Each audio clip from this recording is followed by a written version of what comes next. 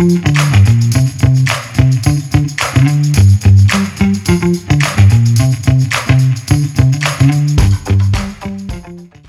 listening to The Running Public. From marathoners to mud runners, we all have the same goal. Get to the finish line faster. That's right. This podcast is for you guys, The Running Public. The Running Public is brought to you exclusively by VJ Shoes. My ratio of choice, Kirk's ratio of choice. If you're heading off trail, this is the shoe you want on your foot. That's right. You know what I like about my VJ Shoes, Bracken? Preach at me, Kirk. Nothing locks my foot in better than my VJ Shoes. For technical terrain, muddy terrain, steep ascents or descents, my foot is secure. I trust my grip. There's no other shoe to go with. Best grip on the planet. Get yourself some.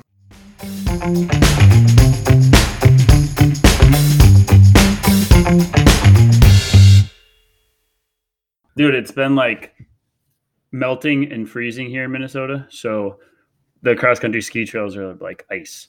And I'm not talented enough to navigate that perfectly. You don't have the ski handling yet?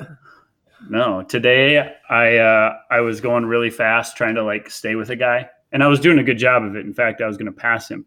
And I'm so new to it. I'm proud of you. Hold on. But I'm so new to it that I stuck my own pole into my ski instead of the snow next to my ski.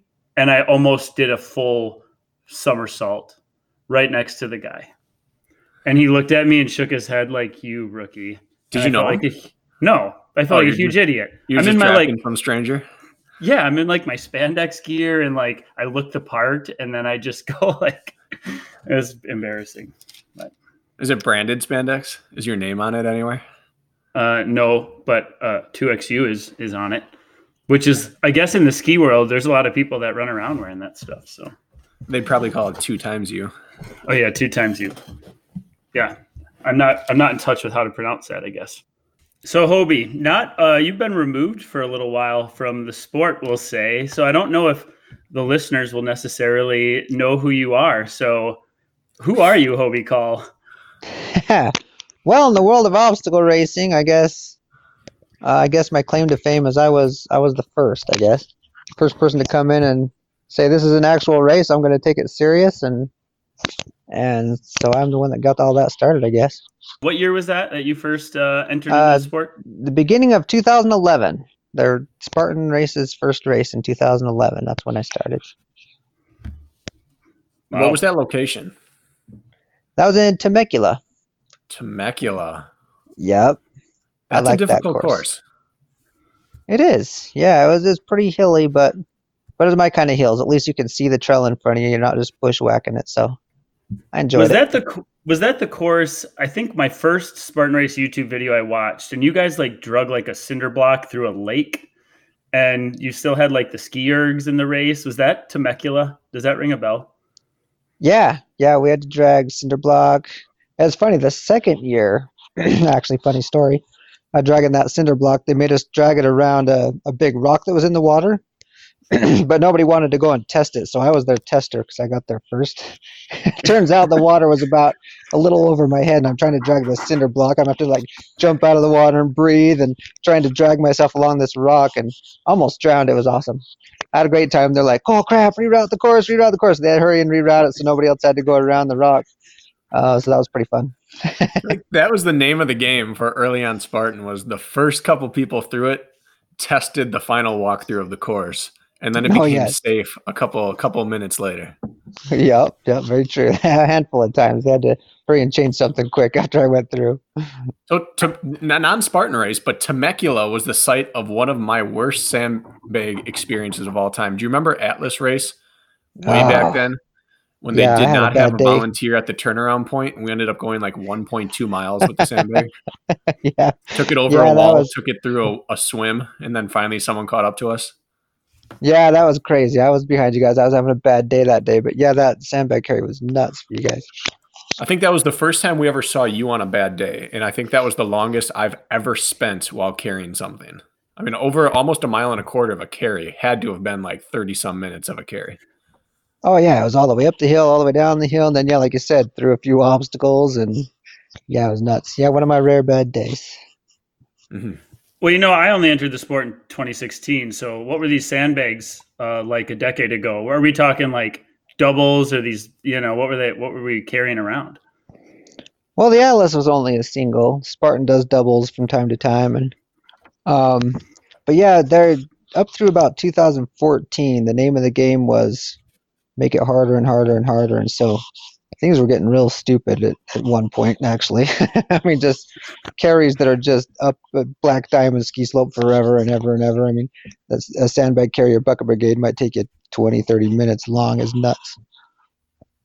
That's interesting. So how that we've standardized a little bit in Spartan race in the last year or two. Do you think that's a wise move then, considering things were getting ridiculous years ago? Well, I've never been a fan of go harder, harder, harder, because then you just appeal to your more extreme crowd, but you push out the masses. So I've never really liked that as a general theme. Anyways, there should always be events like that, but not a general theme among most of your events. As far as standardization, I'm a huge fan of we need a standardized format for the sport. But I think we should actually create that format and leave these longer races out in the mountains wild and free and let them be crazy like they're supposed to be. Keep them wild and free. I like that. Speaking of the mountains, you live out in the mountains, right? And you're you removed yourself from the race scene for a little bit. What are you up to these days? What the heck is a day in the life of Hobie Call like? Well, it was pretty sporadic there for about a year and a half. Didn't know what I was doing with myself, but I've decided I enjoy staying in shape, so I'm back to training again. And I'm actually. Now, when you say training, what does training look like for you? Are you the type of person that can train for life, or do you have to train towards something? Well, I thought I might be able to train for life, but that's kind of what I was doing for that year and a half, other than a short stint where I was doing my pull-up challenge. But I've put that on hold for a while.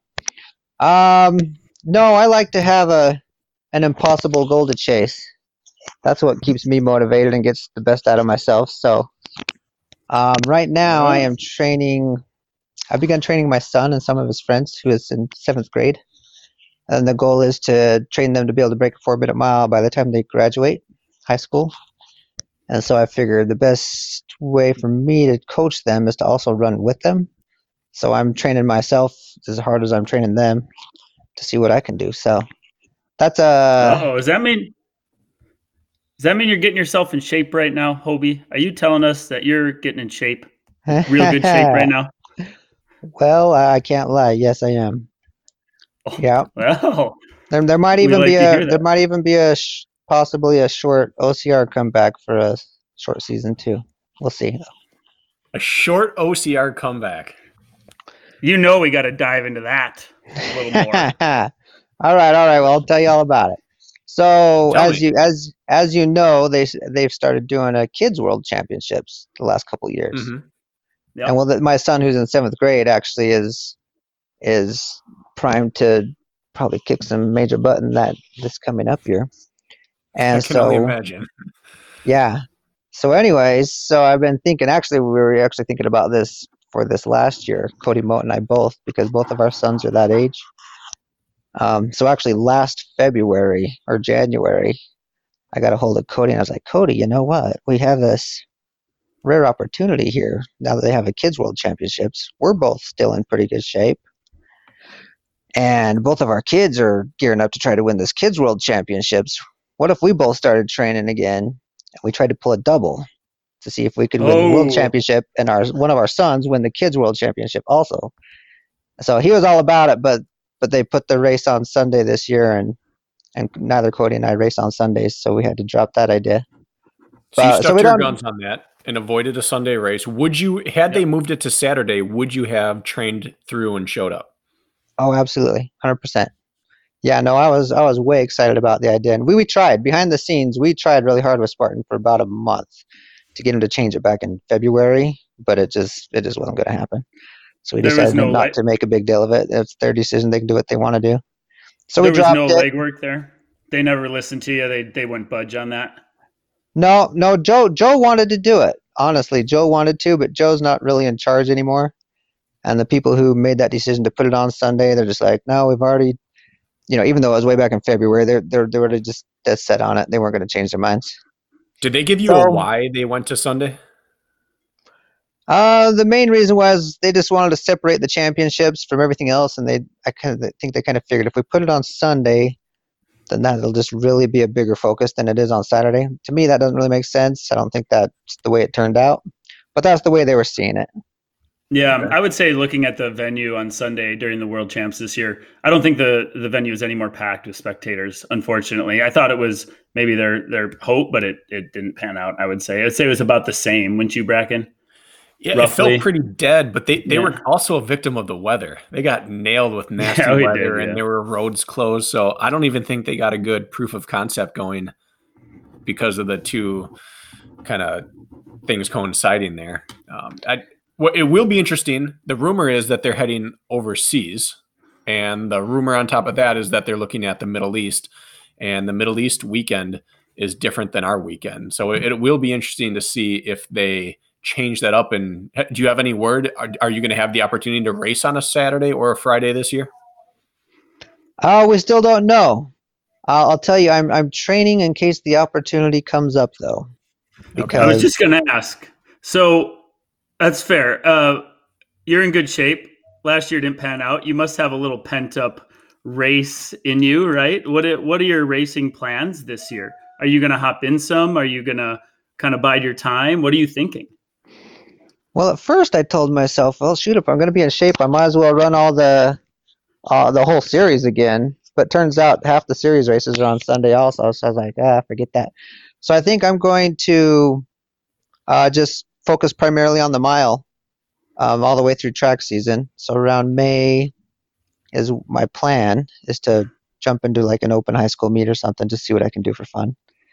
And maybe, I kind of doubt it, but maybe I'll get serious and actually try to do the Masters World Championships in July for the mile. How fast do you think you can run when you get peak condition? Do you have a goal in mind? I'm hoping to hit about a 4:15. What's your lifetime PR? I've never raced an actual mile since high school. So really? What'd you run in high school? Like 4:29? 4:28 in high school. Nice. So yeah, you're close. You're how old right now, Hobie? How old are you? 42. I'll be 43 once track season starts, though. So at 43, you want to run 15 seconds faster approximately in the mile than you did in high school. Oh, yeah. Yeah. How trained were you in high school? Badass. I worked my butt off in high school. I was quite serious from a young kid, actually. But I grew up in Wyoming and didn't really have coaches, and, the winters are brutal, so track was never really a strong thing in high school. I do want to cycle back to this conversation because I'm curious about how training for a mile looks for you. But first, let's continue on that U.S. season track. So you're thinking about doing track season, and then after that, I assume you're going to hit the Utah race. Any other races on your horizon for OCR? Probably not. Maybe Tahoe. Maybe Tahoe, just because it's I'll do a couple races for fun. I might run Arizona just to get a break this winter from winter. And I'll probably run the Vegas race just because it's pretty close to home, and we do like to go down as a family, do that for fun. But so if anyone wants a shot at you, Utah, Arizona, Vegas, and maybe Tahoe. Maybe Tahoe. Yeah, Utah, if I don't keep doing track after May, because I got to build my endurance back up, because mile training is quite a bit different than training for a Spartan beast. Mm-hmm. So I'll need at least a couple months before I take a race seriously after I finish doing the mile training. But yeah, I'm looking. Go ahead. Sorry, go ahead. I was going to say, my philosophy is if you get fast at the mile, I feel like that speed translates to getting fast over a long distance. So I think your endurance base will come into play, and you'll probably be in the best shape you've been in after mile training. Do you think you could see that happening? I can, but it'll still take a couple months to actually build up the mileage and the hills, because I'm not a high mileage mile trainer. If I was running 60 miles a week while I'm doing the mile training, then the transition would be really fast. But I'm not going to be running a lot of mileage. I'm going to be focused on just the mile. So I'm going to That was going to be my question. Because you've been two different people in your life. You've been the 5K, 10K marathoner who's running high mileage, and then you became the quality over quantity runner in the second half of your career. And so you're going to approach the mile from a speed standpoint? Absolutely. I think most people still look at the mile as like endurance, and they just go out and run way too many miles. You really don't need very much endurance to run a mile. It's speed and 4 minutes of stamina. That's really all you need. So yeah, I'm going to do some legitimate speed training so I can hit that first lap in 62, 63 seconds without it killing me. So what does that look like for you? What does training protocol look for both your 7th grade son and 42-year-old Hobie? What does speed training look like for you? Well, you have, and this training philosophy works for, I think, anything you do. It was same philosophy as when I was training for obstacle racing. I picked exactly what distance I want to train for, a sprint, super, a beast. And I go, what's one workout that would mimic this race the best? And I take that workout, and that's my key workout. And everything else I do throughout the week is to optimize that workout. That's what everything is designed to do. And so one day I'll do 3 sets of 4 300s on the track. And the first set is the key part of the whole week.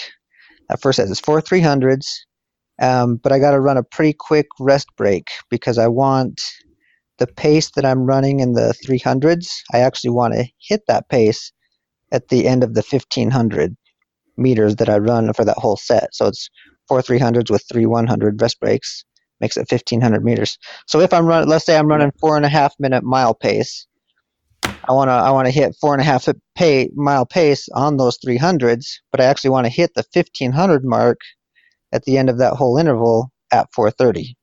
So the rest breaks are actually relatively quick, so that I'm only 100 meters short of my actually mile time in a race at race pace. So you're trying to come through 15 at mile time. Yeah. Yes. So you want to come through 15 at 4:30 with your 100 meter floats in between your intervals. Yep, exactly. And that is the key section of the key workout for everything I do in the whole training week. And so my second set, I actually walk the rest breaks and run the interval faster to get used to a little more speed. And the third set I'll do with a weight vest on for a little more strength. And then I have another workout. I do 3 hard workouts a week.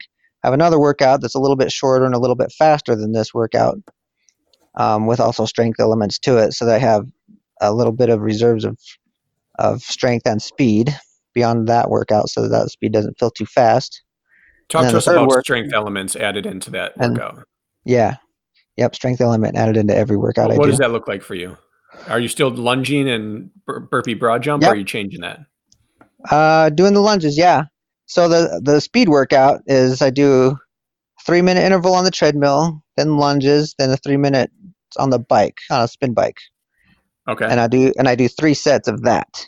And so the first set on the treadmill, though, is not just a 3-minute interval. It's actually 15 seconds fast, 15 seconds off, 15 seconds fast, 15 seconds off.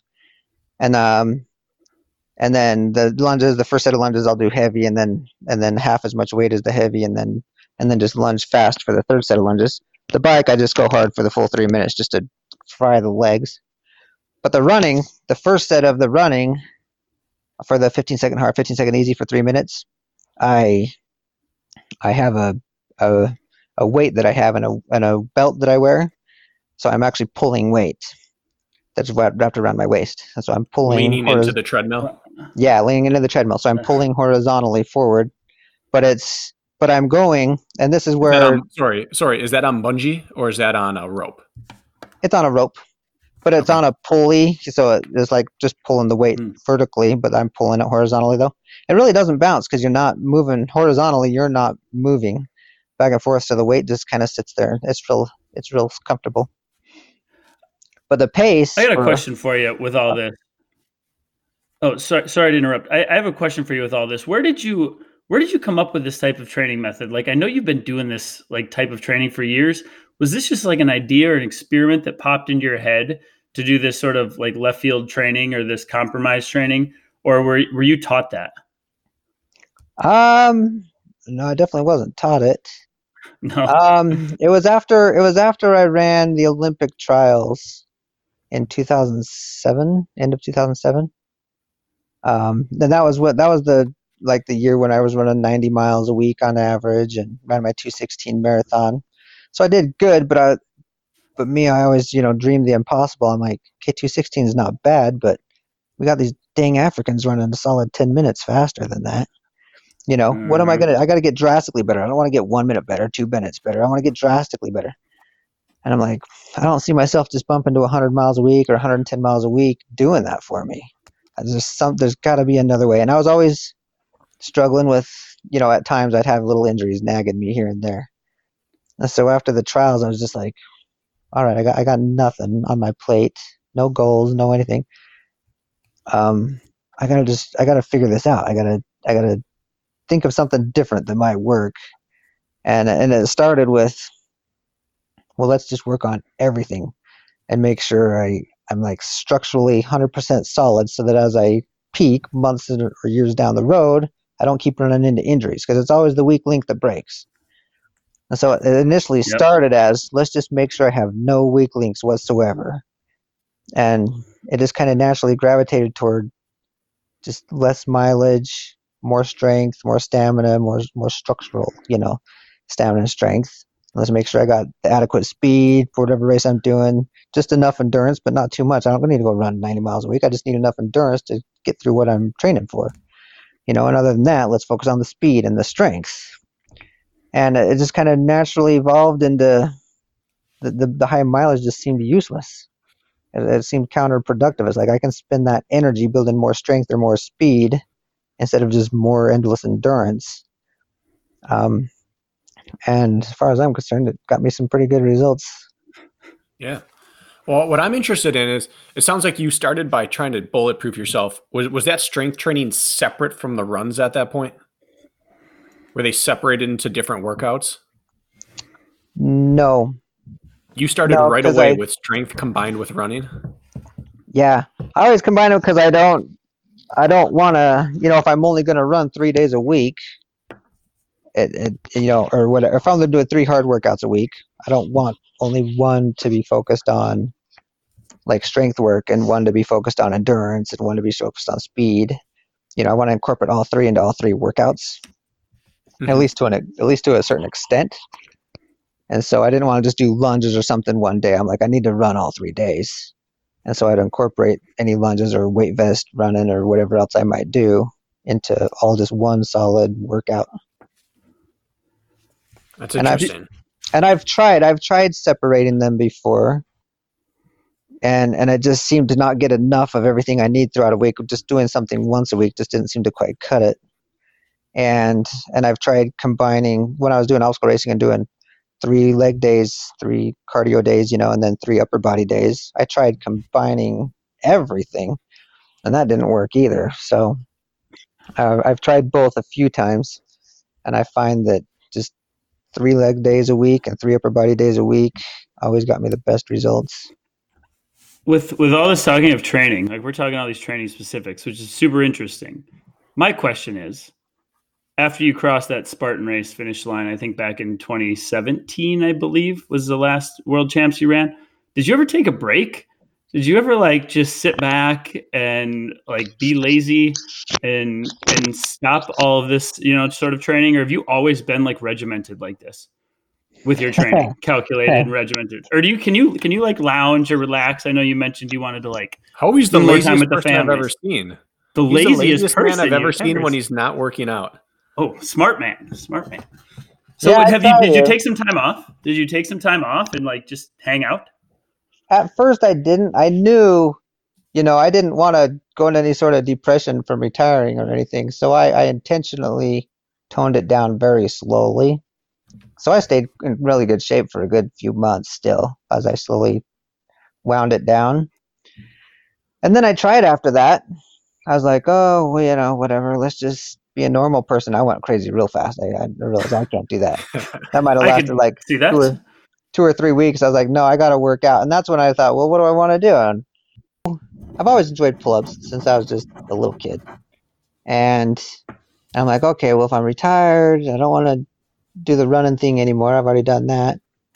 Let's go after this pull-ups. And so I looked up, saw what the record was, and at the time it was 54 pull-ups in a minute.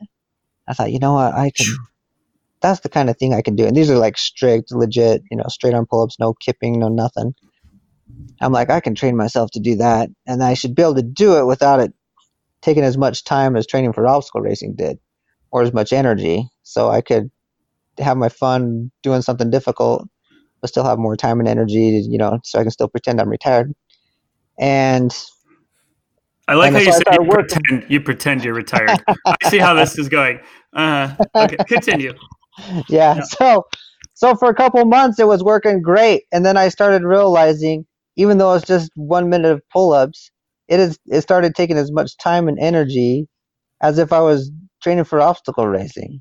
It became that serious, and I wasn't too far from the record. I think I got up to about 40, 45 in a minute, but I was at a point where I was progressing really fast though. But I was like, man, I'm spending as much time and energy and focus as I did when I was racing. I'm supposed to be retired. And so I started getting annoyed with myself because of that. And so I just kind of stopped. And then, summer came, and, it's fun to do pull-ups in the winter when it's cold outside in your garage. But when summer comes and the hills dry out, you're like, I want to go burn in the hills, So I kind of lost focus during the summer. And then winter came, and I'm like, okay, I'm going to do this again. But I never stayed focused for more than like a month or two at a time. And then I just decided, you know what, let's just put this on hold for a while. Not like I'm in a hurry to do it. Let's just go and do whatever I feel like doing, which is, honestly, I love obstacle training. Even if I'm not training to be an obstacle racer, I just love that style of training. Mm-hmm. So I started doing that, and up until the last little while where I finally started training my son for the mile. And now we're focused on that. So do you think like you're unable to be retired from like some sort of goal in any sense? I get the feeling, like, I know myself well enough to be like, am I ever going to be able to fully shut it down? Like, there's no way. I would become an insane person. So like with you said you're going to retire and slow down a little bit. Like, did you ever take the time to, like, I don't know, and today I'm not going to run. I'm going to like go do this instead.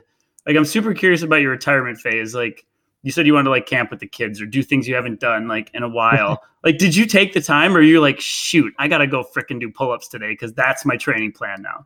Or did you step back? Like, I'm super curious how you approach that. Well, yeah, while I was doing the pull-ups, I was like, I got to go do my pull-ups. And that's kind of why I got annoyed with it.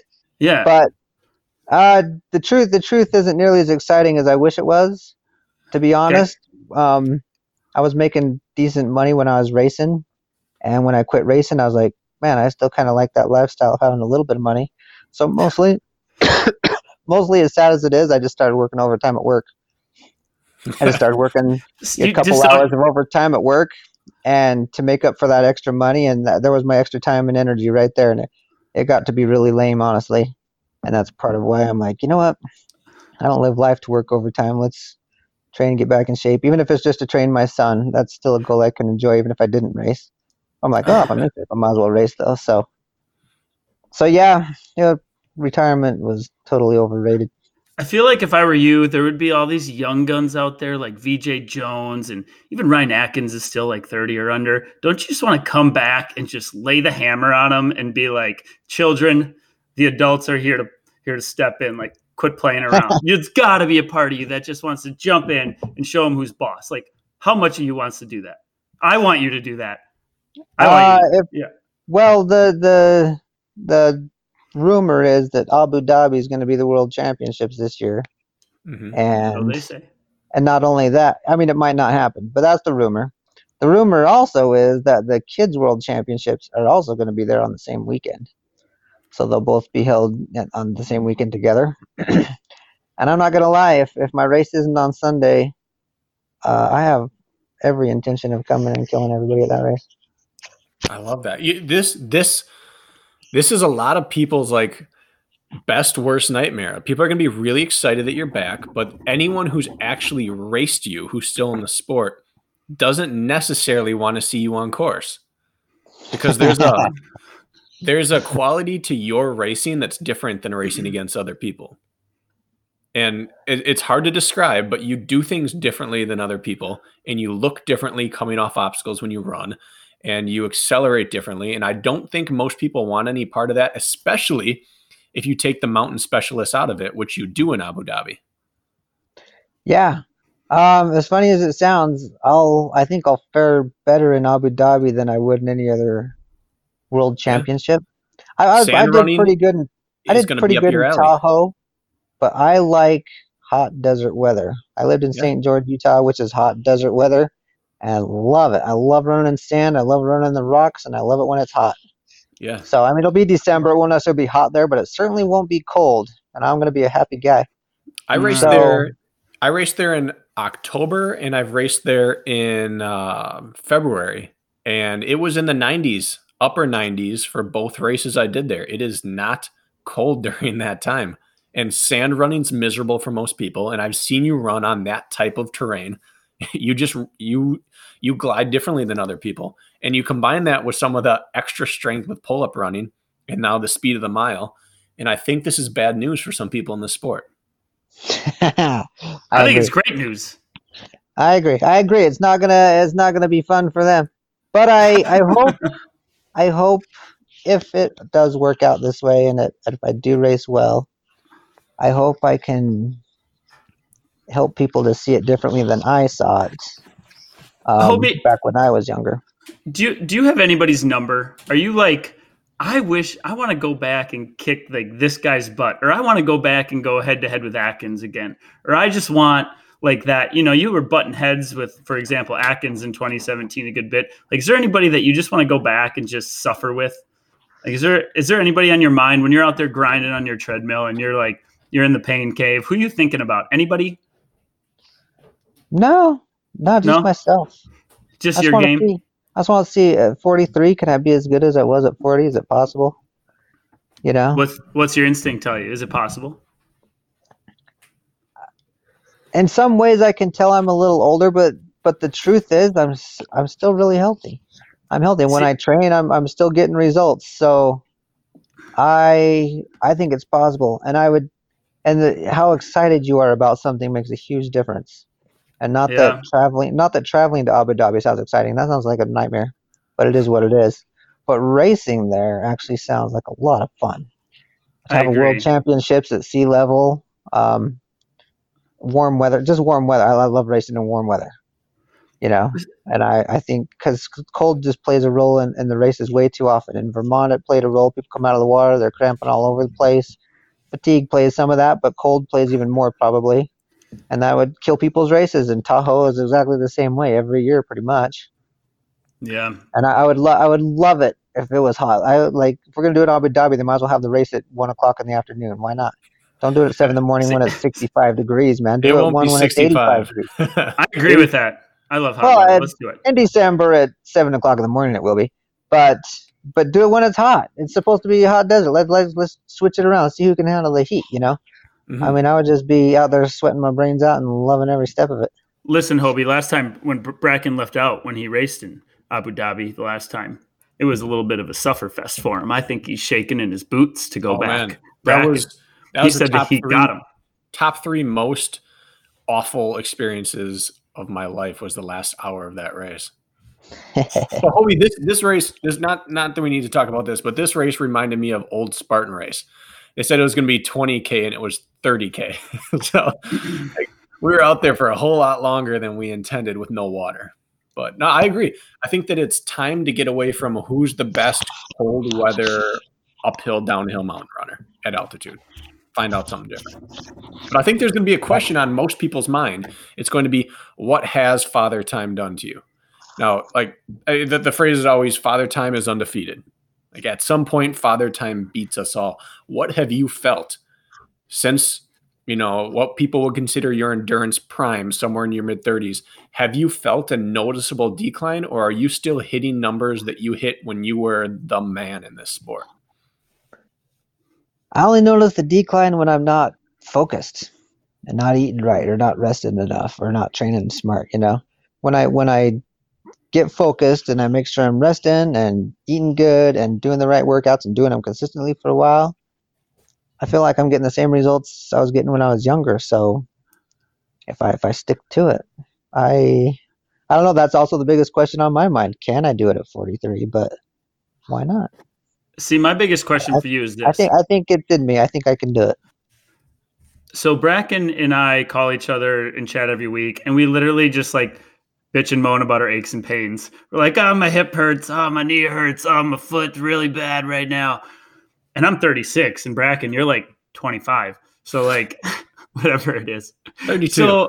So I always feel like injury gets the best of people. Like eventually Father Time wins, but usually it's because somebody gets injured because of the years of training, and then they can't achieve that fitness level anymore because they can't train like they used to. So you've been injury free as far as we know. How like what's your secret, man? Like dish.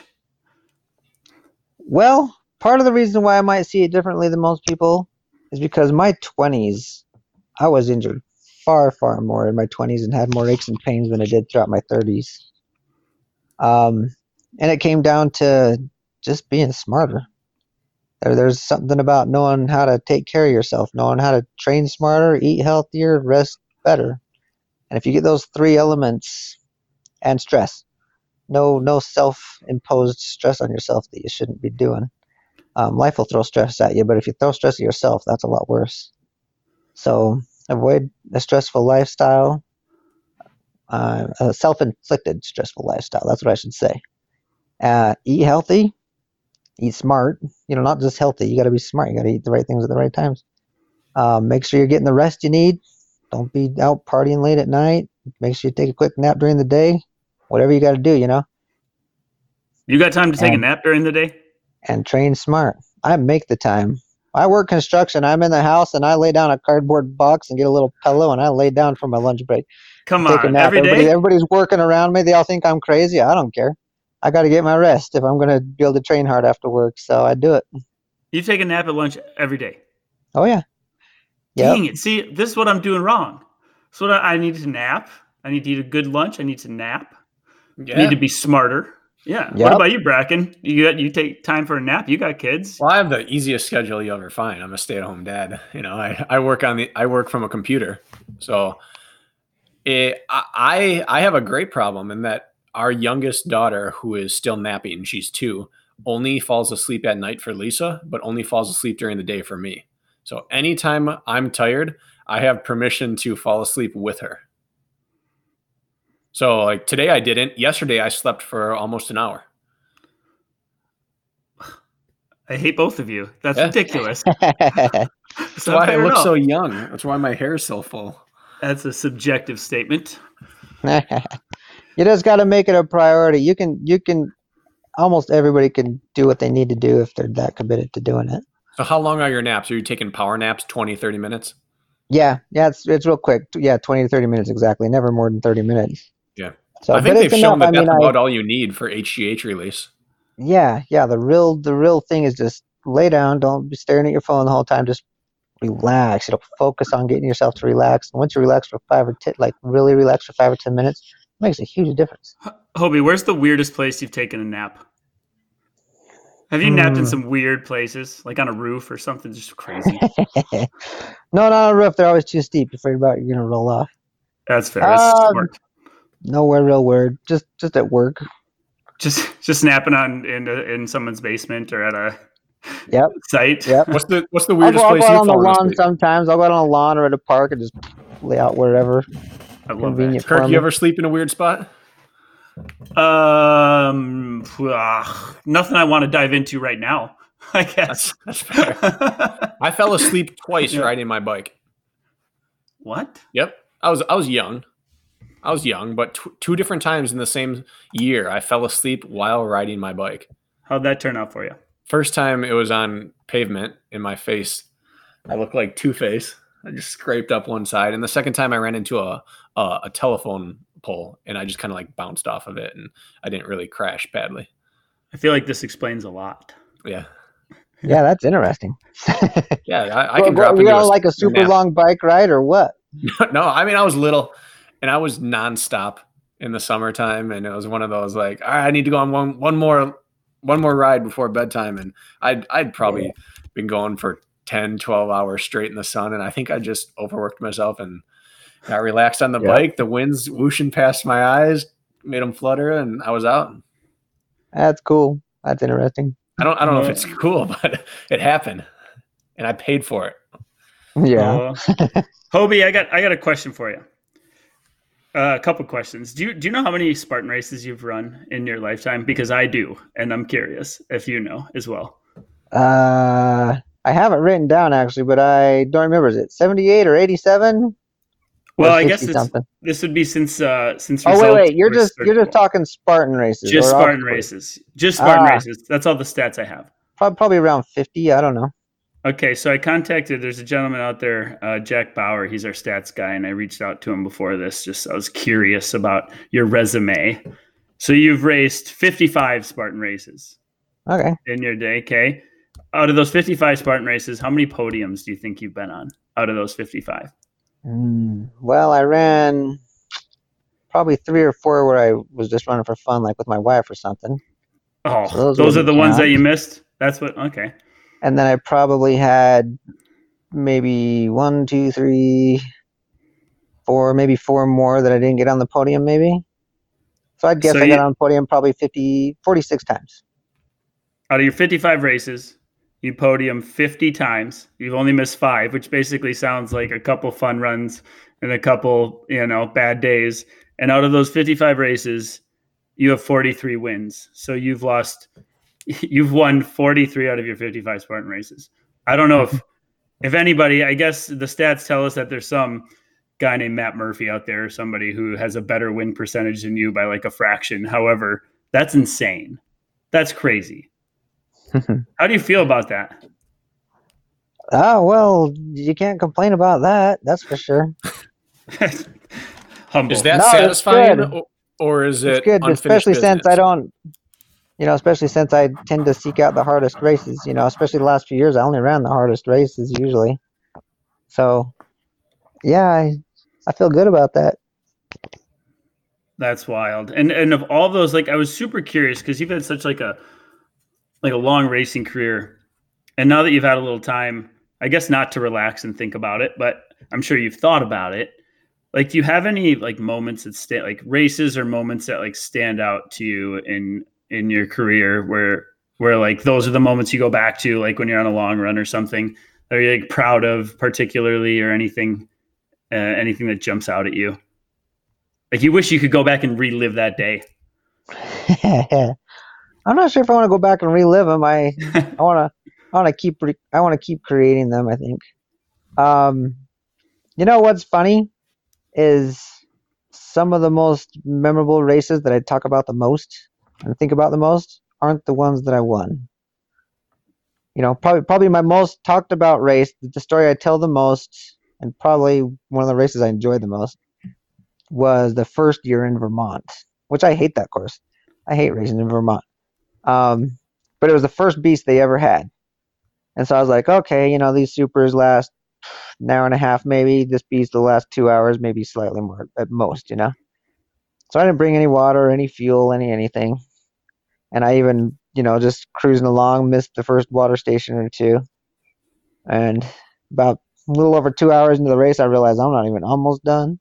And I hit a huge wall. And anyway, there's a whole 15-minute long story there to that race, but almost drowned twice, the whole 9 yards. It was great, But that was the first race I actually didn't race well. The first one I didn't get on the podium, and but it turned out to be one of the best stories though. So, winning is great. There's no doubt, but just going through the struggling is almost better than winning is sometimes. Wow, that's the case. I've had a heck of a career. I've struggled with the best of them. Hobie, you taught me the meaning of the word like real struggle. Track, cross country, like you run your pace, you run your race, someone beats you where they don't, but like outside of the guys right around you, not a whole lot happens. I had like a 3-year like quest to beat you. And every single time you took me to a place that I didn't belong being, and then suffered to a level that I never suffered in track or cross country before. And I think there's probably a lot of people in the sport with, like, everyone has their first Hobie story. Like the first time they ran into Hobie before a race and saw this guy that just like was this, they'd only heard about before. Now they see him. And then the first time they ran into him on course and saw the way you race, or heard you, talking or laughing and joking around during a race as you casually just like eviscerated the people around you. But I have a couple that stand out for me. What are your top moments during a race that you just think back and think that was bizarre, or that was outrageous, or I can't believe this happened, or me and this person had just the most fun on that course? What are your stories? Oh shoot, I don't know. They all just kind of blend. That Killington race was one of them. Alec Blennis. You remember Alec Blennis? I remember Alec Blennis. Oh yeah, he was the for those who don't know, he was like 16 or 17 when he first started racing. He was VJ before VJ. Yeah, he was VJ. He was the young guy. He's literally in high school, 16, 17 years old, and he was the first person at that age to start traveling events throughout the country and racing all over the place. And so anyway, in Vermont, after cramping before we hit the swim, I was just walking. I'm like, I'll just keep walking. I got to get to the finish. And he finally caught up to me and talked to me to start running. And I finally got going again. Cramps kind of went away, and we hit the lake, and he takes off swimming like a swimmer, and I take off swimming like Hobie Call. And half an hour later, I finally get to the other side of the lake. Well, I'm laying in the mud because I'm cramping again. I can't get out, so I'm just sitting in the mud on the edge, massaging my legs so I can stand up. And he had failed the Tyrolean Traverse, so as part of the swim, and so he had to go swim to the far end of the lake, do burpees, and then run around. And so he got back up to me, and he just like picks me up, like literally just grabs me and picks me up. He's like, "Let's get going again," So we got to pretty much finish the race together. I'm like throwing golf balls at him and stuff. It was just one of those moments that it was a great story. I could, if more time, I'd tell the story in more detail, but that was a lot of fun. Hobie, do you remember? Of course, you remember West Virginia.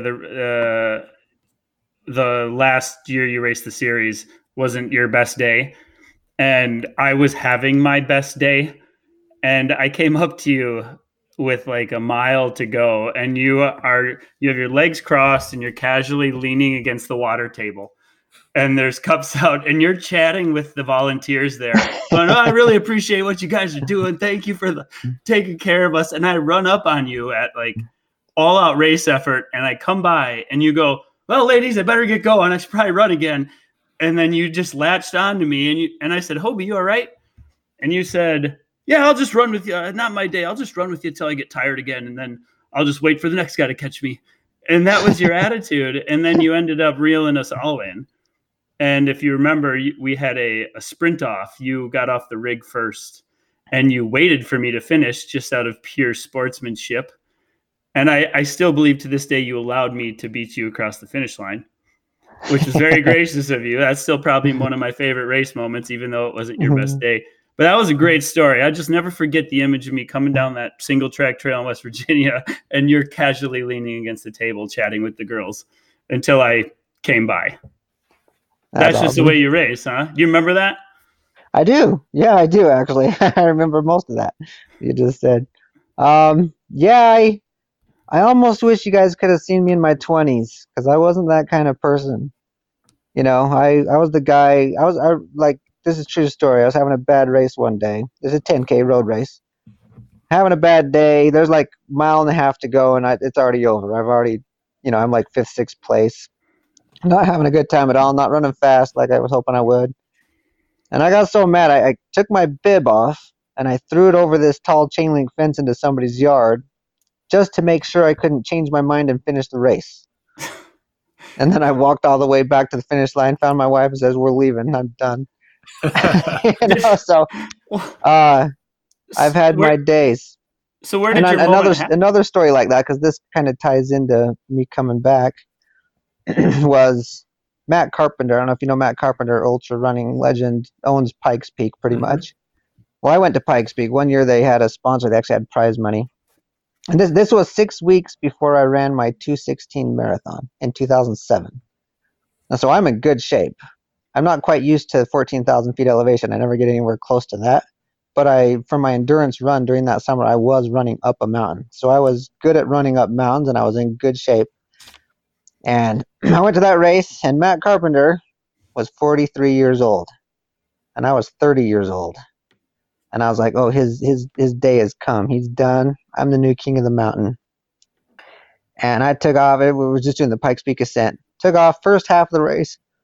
As far as I knew, I was a mile ahead of everybody, and I was feeling good doing it. And you kind of hit a section halfway up the mountain where it almost levels out and just goes back a ways, and then it does that last climb again. Mm-hmm. And I'm just flying on that, just feeling great, thinking, heck yeah, I'm killing it. This is good stuff. And a little ways before we even hit the next real climbing, I start hearing these footsteps behind me. And I'm like, man, is some camera guy trying to chase me down to get a picture, or what's going on? There's no way any racers are coming on me. I'm running way too fast. But the footsteps aren't stopping. They're just getting closer and getting closer. And after a while, I'm like, shoot, somebody's chasing me down. And I turn around and I see Matt Carpenter coming at me. And, if it would have been 3 miles later at 12,000 feet elevation when I'm not quite used to it and I'm moving slower and he caught me, I would have been like, dang, I almost did it, But I was still feeling great and still running fast. And he was chasing me down and passing me during that. And I tell you what, I was not a happy guy. I was so mad. I finished. He I'll kill him. He beat me by a couple minutes. Sorry. And I didn't handle it well. I was super angry that a 43-year-old could beat me. More than probably anything. I'm like, I thought I was a pretty good athlete, and this 43-year-old guy just kicked my butt on something I should have been really good at. So I was real mad about that, and I was mad about that for months, maybe even years, honestly. And now here I am, almost 43 years old, and so hopefully, And now I look back, and I have for the last few years. At first, I was mad that a person who was 43 could beat me.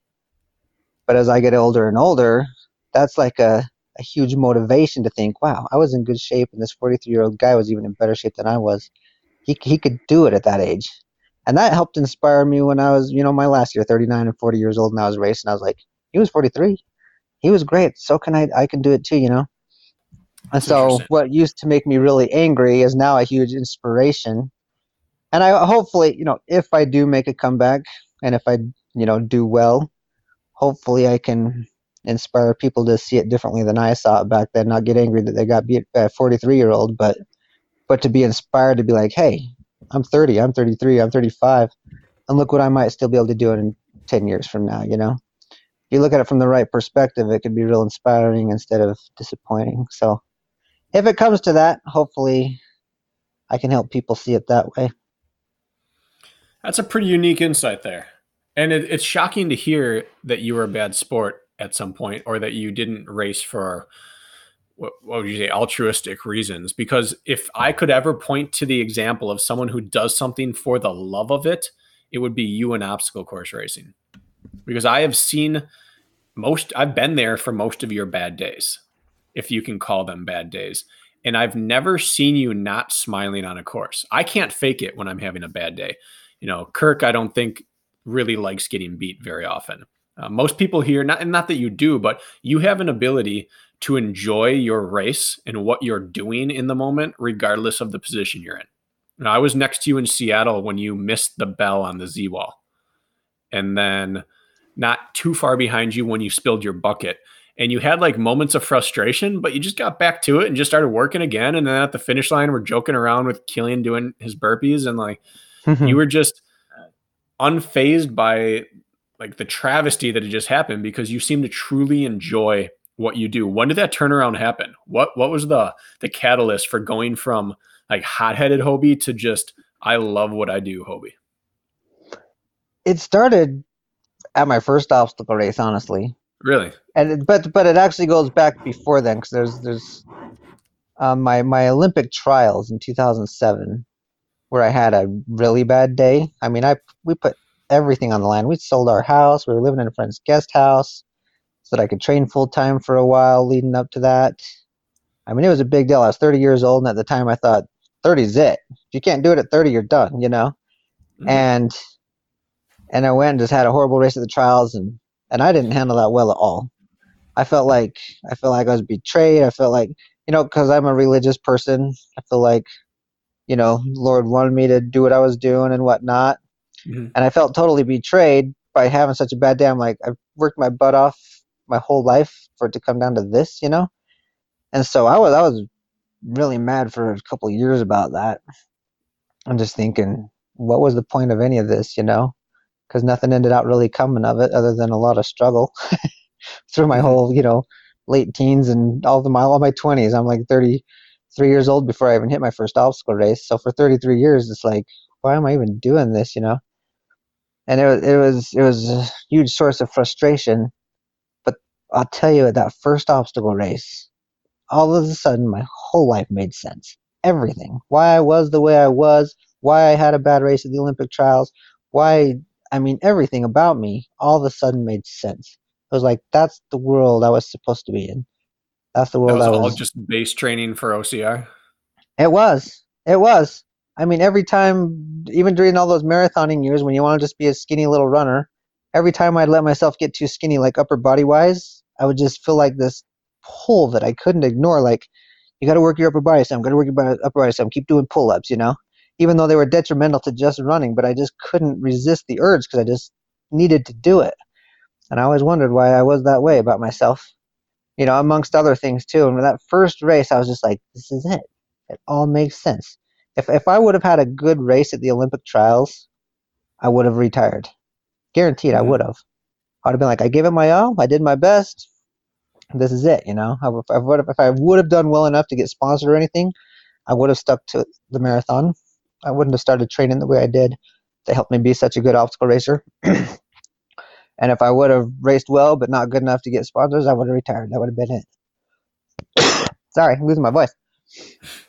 And so I needed to have a bad day to get angry enough to refuse to give up and to change up everything I was doing. And that led into obstacle racing. And I didn't understand why, so I was just angry all the time until it happened. Mm-hmm. And just that understanding of, when really bad things happen in your life, like training your whole life for an Olympic trials and then have the worst race of your life, when something that seems so horrible like that happens, as long as you're doing your best, doing what you think you should be doing, there's always a reason for it. And in the end, you're always going to be glad things turned out the way that they did. And after that experience, I totally believe that. And I've tried really hard to always remember that, regardless of what kind of day or year I'm having. And so that's how I've been able to have bad races and still be happy. Because, my goal, I do my best to win. But really, the goal, what I want to really accomplish throughout this is to inspire other people. To inspire people to follow their hearts, to believe in themselves, to never give up.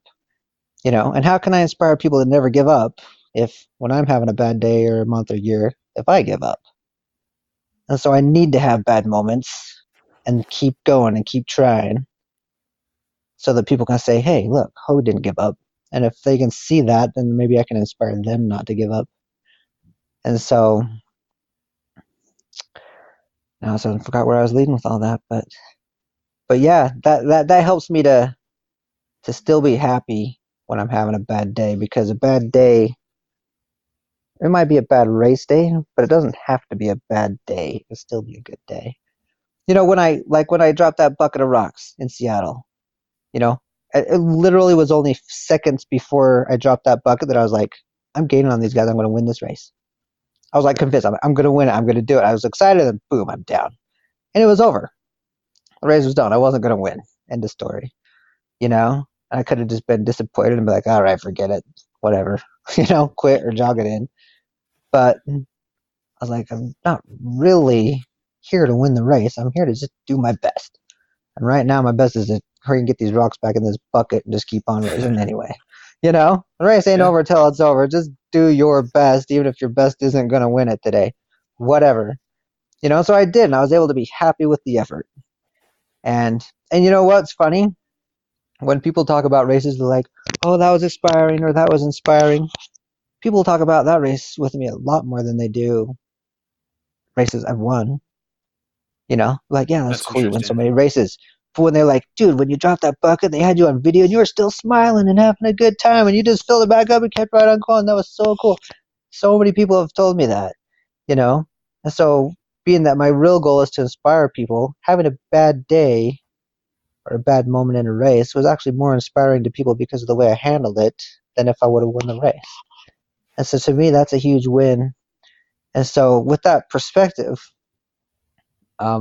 that's why I've been able to have so many off days in races, but still just be really happy anyway, because I look at it differently than I used to.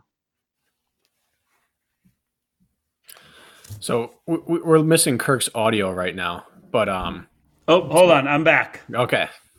I'm new to this podcast thing, and I muted myself on accident. This is hard, so hard. I was gonna ask you.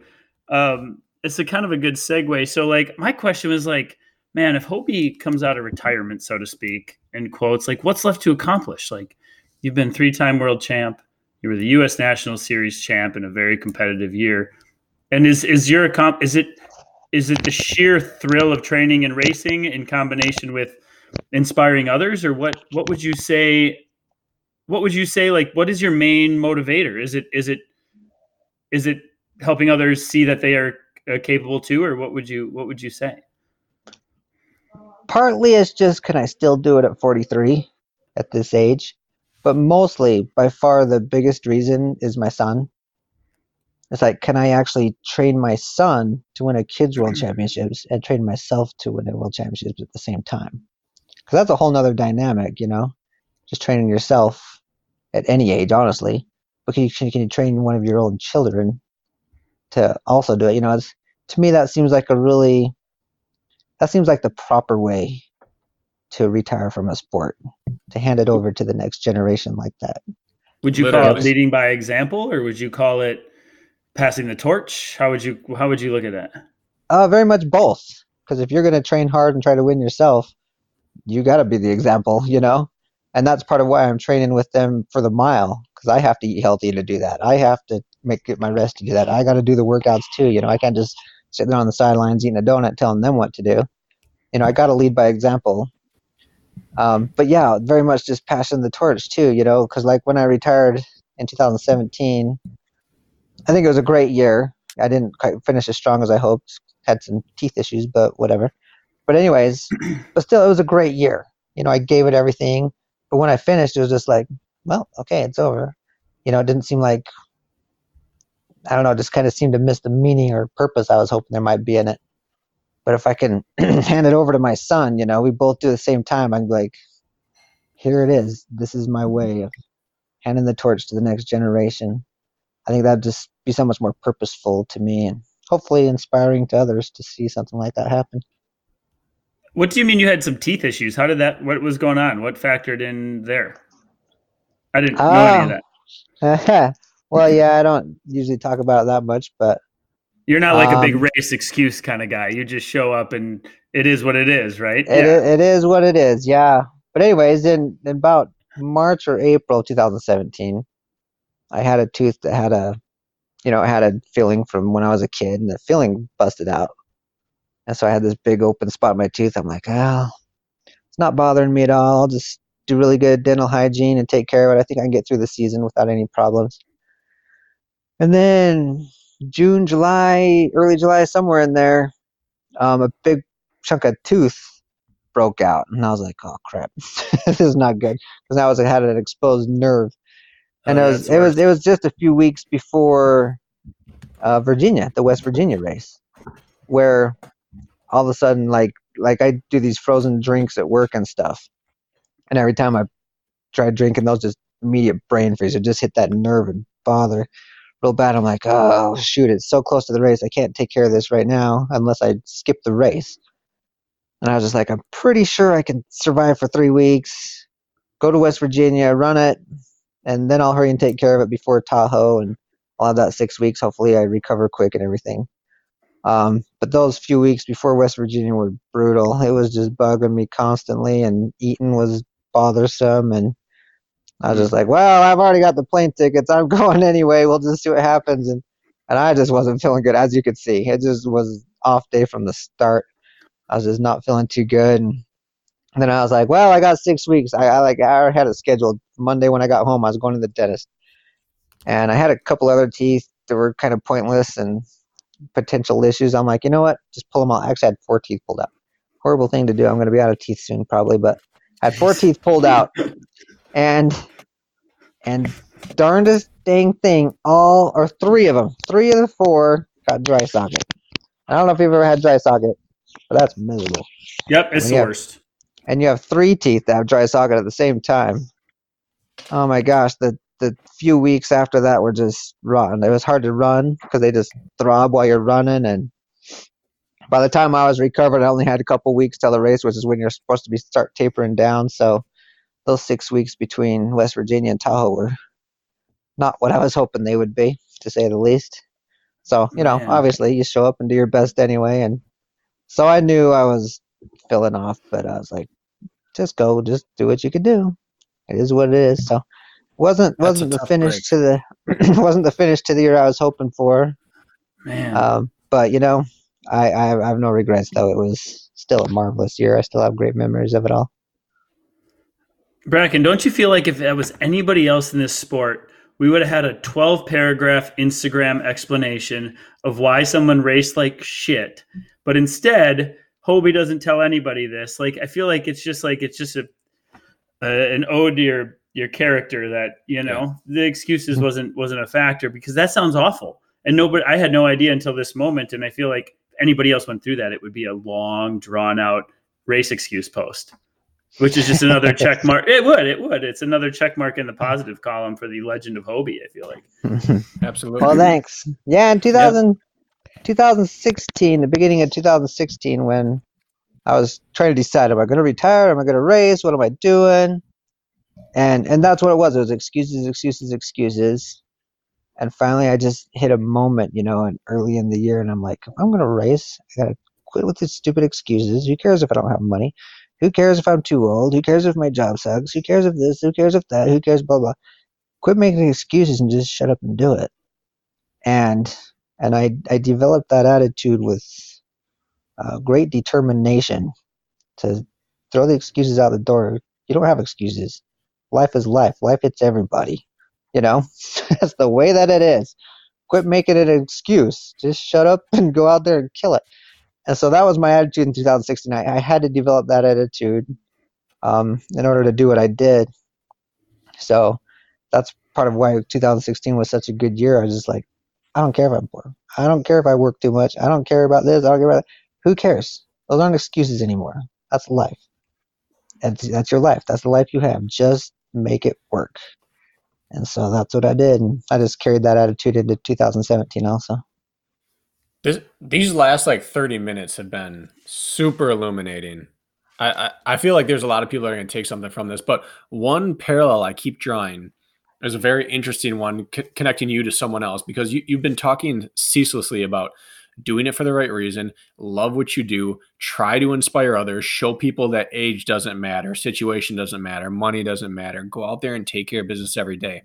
And the other runner that I hear that from endlessly in interviews and articles and in there whenever they're on camera is Eliud Kipchoge. He's constantly talking about, just do this. I want to show everyone that nothing's impossible. Everyone can be better than they are. Do it for the right reasons. I want to inspire, just no matter what hand you've been dealt. And you two have an interesting connection in that, a decade ago, you predicted that the sub 2-hour marathon was not only possible, but should happen. And you actually had claimed, I can do it. If anyone wants to sponsor me and let me live the life and train the way I need to, I can do this. You had a plan for it. You truly believed it. And there were very few other people on the entire planet that believed that A, you could do it, but B, that it could even be done at all. And the next time I heard someone talking about it was Eliud Kipchoge. And he obviously just broke the 2-hour marathon in a sterile test environment a couple months back. But still had to do it though. Yeah, but you two speak the same way, and you had that same utter belief that A, it's possible, and B, it will inspire everyone else to do something different. So I'm curious to just hear, What were your thoughts and emotions when you saw him or heard that he had actually achieved what you were probably the only other person on the planet that truly believed was doable? I wasn't as emotional as I thought I might be about it. Maybe partly because it was so, sterile, as you would say. Mm-hmm. But still, I know what it takes the focus it takes to do something like that. Even though I haven't accomplished something that good, I've accomplished enough to know the focus that it takes. And, belief. You gotta believe.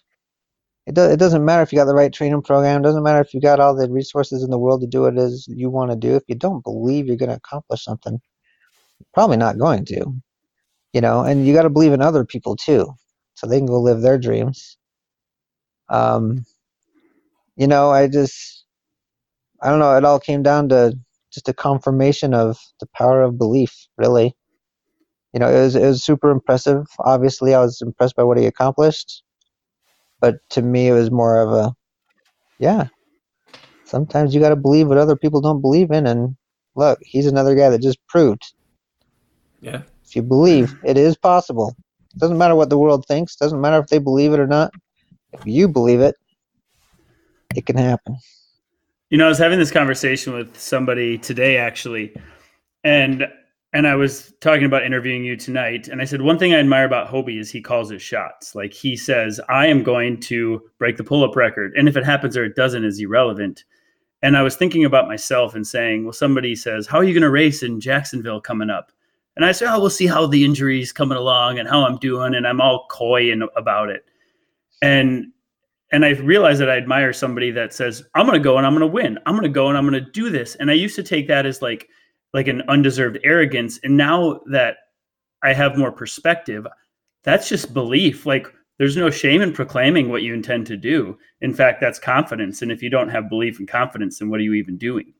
And so you've been a good example, I think, of how to look at things. And it's okay to scream things from a mountaintop and say, I plan to go and do this. I think that's part of the psyche that's necessary to win. Do you agree with that? 100%. Yeah, I think there's a fine line, but a very distinct difference between being confident and cocky. I think it's great, and people will tell you all the time, if you have goals, you need to write them down. And then even more powerful than that is proclaim your goals to people. Because they're a lot more likely to happen if you do that. And so to say I'm going to go do something amazing or awesome that's not cocky. That's just being confident, and that's making yourself accountable and yourself more motivated, and that's a good thing. It only becomes cocky and rude if you're like, I'm going to do it because I'm better than you or because you suck and I'm awesome. If you start putting your self-value against somebody else when you say something like that, then that's a bad thing. But my saying I'm going to win is by no means trying to take away from someone else's abilities or anything. I'm saying I'm going to work my butt off. I'm going to try to eat healthier than you. I'm going to try to train smarter than you. I'm going to try to do it for longer than you. I'm going to try to do everything I can to be able to beat you. And if I do, it's not because you didn't do amazing. It's because I managed to actually be more amazing. In this particular moment. But even more than that, is I would never want to try to keep someone else down. If I win a race against someone who didn't have a great day, then it's not as good of a victory. But just before we did this, I was testing my earphones and I watched the 2019 NCAA Mile Indoor Championships. And the winner ran a 4:07 mile, which 4:07 mile for most people is pretty good but for a NCAA Division I college championship race, that's pretty lackluster, Yeah. And they're like, and the commentator's like, who cares about the time? He won. That's all that matters. In my mind, I'm like, none of those guys ran well today. They were all running a bunch of chickens. I want to see the guy who's going to take off a 4-minute mile pace and try to run a 3:58, but none of them did. They all just wanted to win, even if they had to run slow to do it. And, so, be confident, be bold. But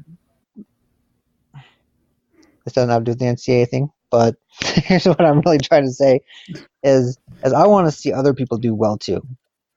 And if I can, even better yet, if I can train somebody to beat me, that would be an awesome accomplishment. If I go and do my best, but I trained you to do even better, that's great. So when I say I'm going to go win, by no means am I saying I'm a better person than anybody else. I want them to do their best too. And if their best is even better than my best, I'll celebrate that too. Human achievement for everybody. That's what we should be after. And if doing your best is proclaiming to the world that you plan to do something awesome, then that's a good thing, as long as you're not trying to tear other people down in the process. It's a pretty impressive stance to take, and it's an even more impressive one to live out, despite low points. So we've kind of come to the end of our time here. So we're at the bell lap here. So anything you got left, Kirk? Anything you got left you want to throw out here? It doesn't have to be anything related to what we've been talking about. Yeah, I got a left field question for you, Hobie. It's on topic, but you can choose to answer or not. But I'm curious, if you were to put together like your Mount Rushmore of OCR athletes, the people that you kind of hold to a high accord, the ones that have your respect because they race gritty. If you were to put, and you can include yourself, you got 4 people, who would you throw up there as they kind of have your respect in this sport? Do you have people that come to mind? Definitely John Albin. Yeah. He's kind of a quiet guy, or at least over here in America, he's kind of a quiet character, but he obviously trains his butt off 12 months of the year. He's out there killing it, and he races quite well. Yeah. Ryan Atkins. If I could be an athlete other than myself, I'd want to be a Ryan Atkins. The guy's just tough as nails. He can do anything. He's not quite the fastest guy out there. So you get a fast course with fast people, he usually won't win. But he's right there. He's close. But he's got stamina that just never ends. The longer the race, the more likely he's going to win. And, you get those 24-hour ones, he wins them all. He never seems to die. He gets a rare injury, but he recovers quick. And he can just go. I'd love to be able to do that, because you get me up those long endurance races, and I'm so beat at the end. It's amazing that I ever recover. You respect his grind. The right type of courses, Hunter McIntyre. He probably impresses me more than anybody. That a guy his size can do what he does cardiovascularly is just it's stunning every time you see it. Even after you've seen it 30 times, it still stuns you. So yeah. And then if I'm not picking myself, I'd have to say Cody Moat. Cody Moat's just a super cool guy, and I'd have to say, if everybody's having their best day on a kind of course that I like, Cody Moat's been the hardest guy to beat. On his day, he's the hardest to beat. Yeah. If I'm having a really good day against Hunter McIntyre on one of my courses, my types of courses, I'm gonna beat him, no problem. Give me my type of course, really good day, I'm gonna beat John Albin, I think. Although I haven't raced him enough to be 100% sure about that. Atkins, same thing. My type of course, I think I've just got the speed edge on him. Cody Moat, when he's having a really good day, even on one of my good days, in our prime, he was probably the toughest guy to beat. You didn't put Bracken on your Mount Rushmore, Hobie. Well, I haven't run a stadium. I'm going to have to lend him my shoulder tonight. I haven't run a stadium race. Who knows? People could change at a stadium, I'm sure. Bracken if you likes looked at our more. records against each other with Hobie and I, there'd be a reason I'm not on his Mount Rushmore. Oh, shoot. I was that freshman JV kid who ran on the varsity kid's shoulder for the first mile or two of the 5K and then blew apart as he cruised down to victory. That was my career summary against Hobie. At least you tried. Yeah, went after it every time, but it didn't pan out. There are levels to this thing. Hobie, okay. What do you got? Any concluders? Anything you want to wedge in there that you want the people to know? No, I think that was good. I could talk more about my mile training, but I think we kind of hit that good enough. We don't have enough time to get into details anyway. So, can I squeeze in one quick question? Just one quick one, then Bracken, I'll let you go. I just thought of something. Yeah, we were just talking about boasting about our intentions, our goals, I'm going to do this. So, what are you going to do in 2020, Hobie? I'm going to show that a 43-year-old can run a pretty decent mile time off of 6 months of training for it. Faster than any OCR guy. How's that sound? Ooh. Oh, Bracken, let's go to the track A lot and of time OCR trial. guys struggle to break 5 minutes, and even the faster guys probably aren't breaking 4.5. As far as I know, I don't know. Bracken might be one of the better mile guys. I ran 4:25 on the road last June, and I think I'm going to run 4:19 this year, 4:18. Nice. All right, so I'll run at least a 4:17. There you go. We should get an OCR mile. That would be fantastic at sea level. See who's just got the foot speed. I think that's a good idea. You know what you're going to find out? That I'm your NCAA guy. I'm going to hang in the weeds, and I don't care what time anyone else runs. I'm going to make it slow as I can, and then I'm going to try to close her down. Well, I'm not going to let it go. What an admirable way to race. I'm the guy who's going to take off at a 62. You better be ready for it. You led the trials, didn't you? Didn't you take over the trials when no one refused, when no one was accountable? Everybody started really slow. And me and one other guy went out. I think we were in the lead for first 4, maybe 5 miles, I think. Every year there's someone who says, all right, I'll be this guy. He was scared to death. He was constantly, where is everybody? Where is everybody? We're going way too fast. What's going on? And I was just like, look at the clock and feeling it. And I'm like, no, we're good, man. They're just going slow. Trust me. They're going slow now. That just means they're going to go faster later. They're going to catch us. Don't worry. Just do your thing. Feel comfortable. Run with me. I'll lead it. I'm cool with that. You know, sooner or later, they're going to speed up and they're just going to, go from extra slow to extra fast. Let's just hold this steady pace. We're good.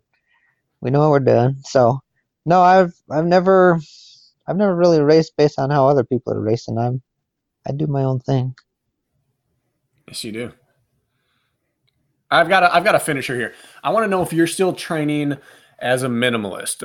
When you and I were back running the circuit together, shacking up in cheap hotel rooms with Josh Swanser and people like that, you were training in cross-country flats, your Brooks Mach, probably like the 6s back then or whatever they were. You were only running 3 times a week, you claimed. You were doing things on a minimalist level. Are you still wearing minimal shoes and still running less than 5 times a week? Or are you have you had to make up for some of that with age? Still running 3 times a week. Yeah, probably 10 miles a week, maybe of running. I don't know. I haven't counted them, but it's not very much. So you're all quality. Quality, all about quality, 100%.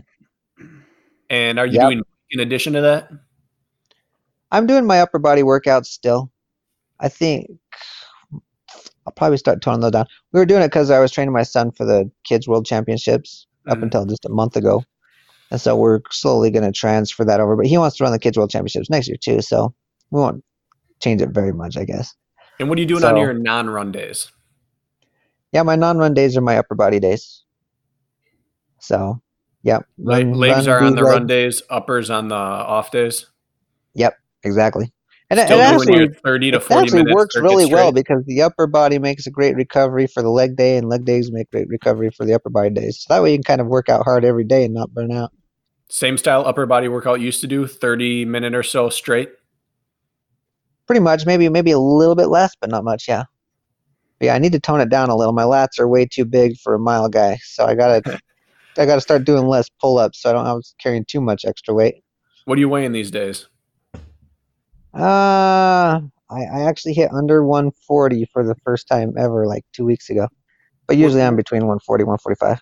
You 5'8", 5'9"? 5'8" and a half. 5'8" and a half, 140, 139. Yeah, that's my very lightest. Usually I'm closer to 145. Oh, what's your mile weight going to be if you're going to run 4:15?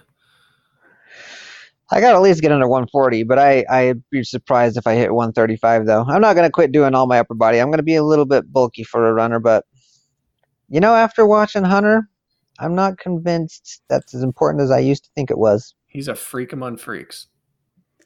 So I think if you're doing the right training, if I'm carrying an extra 5 pounds, sure, I'm not going to run a 345, but can I run a 415? I think so. Well, if it's functional muscle you're carrying, if it's good weight, I don't think it's as much of a hindrance as people think. Bracken's been doing a lot of strength work. He's gained 10 pounds at just man muscle. He thinks it's going to bog him way down. He thinks he's going to be a slug. No way. I don't think so. I think I'm going to win the Stadium World title this year. Nice. That's your shot. Hobie, in terms of weight, no, I'm 6 foot, but I broke 420 at 170 pounds. So would that be my optimal miling weight? No, I'd probably be 150 optimally, but I think you can run I don't see any reason why you can't run in the teens at that weight with a little extra muscle on you. Cool. I agree. Well, this has been fun. If we put one last question, if we put together a real mile, if you're doing this thing, if we put together an OCR mile and we said, hey, let's all get together here and let's do this thing and let's make it an event, would you show up? Yeah. Bracken, would you show up? Absolutely. We gotta do it like early May. I'm all about it.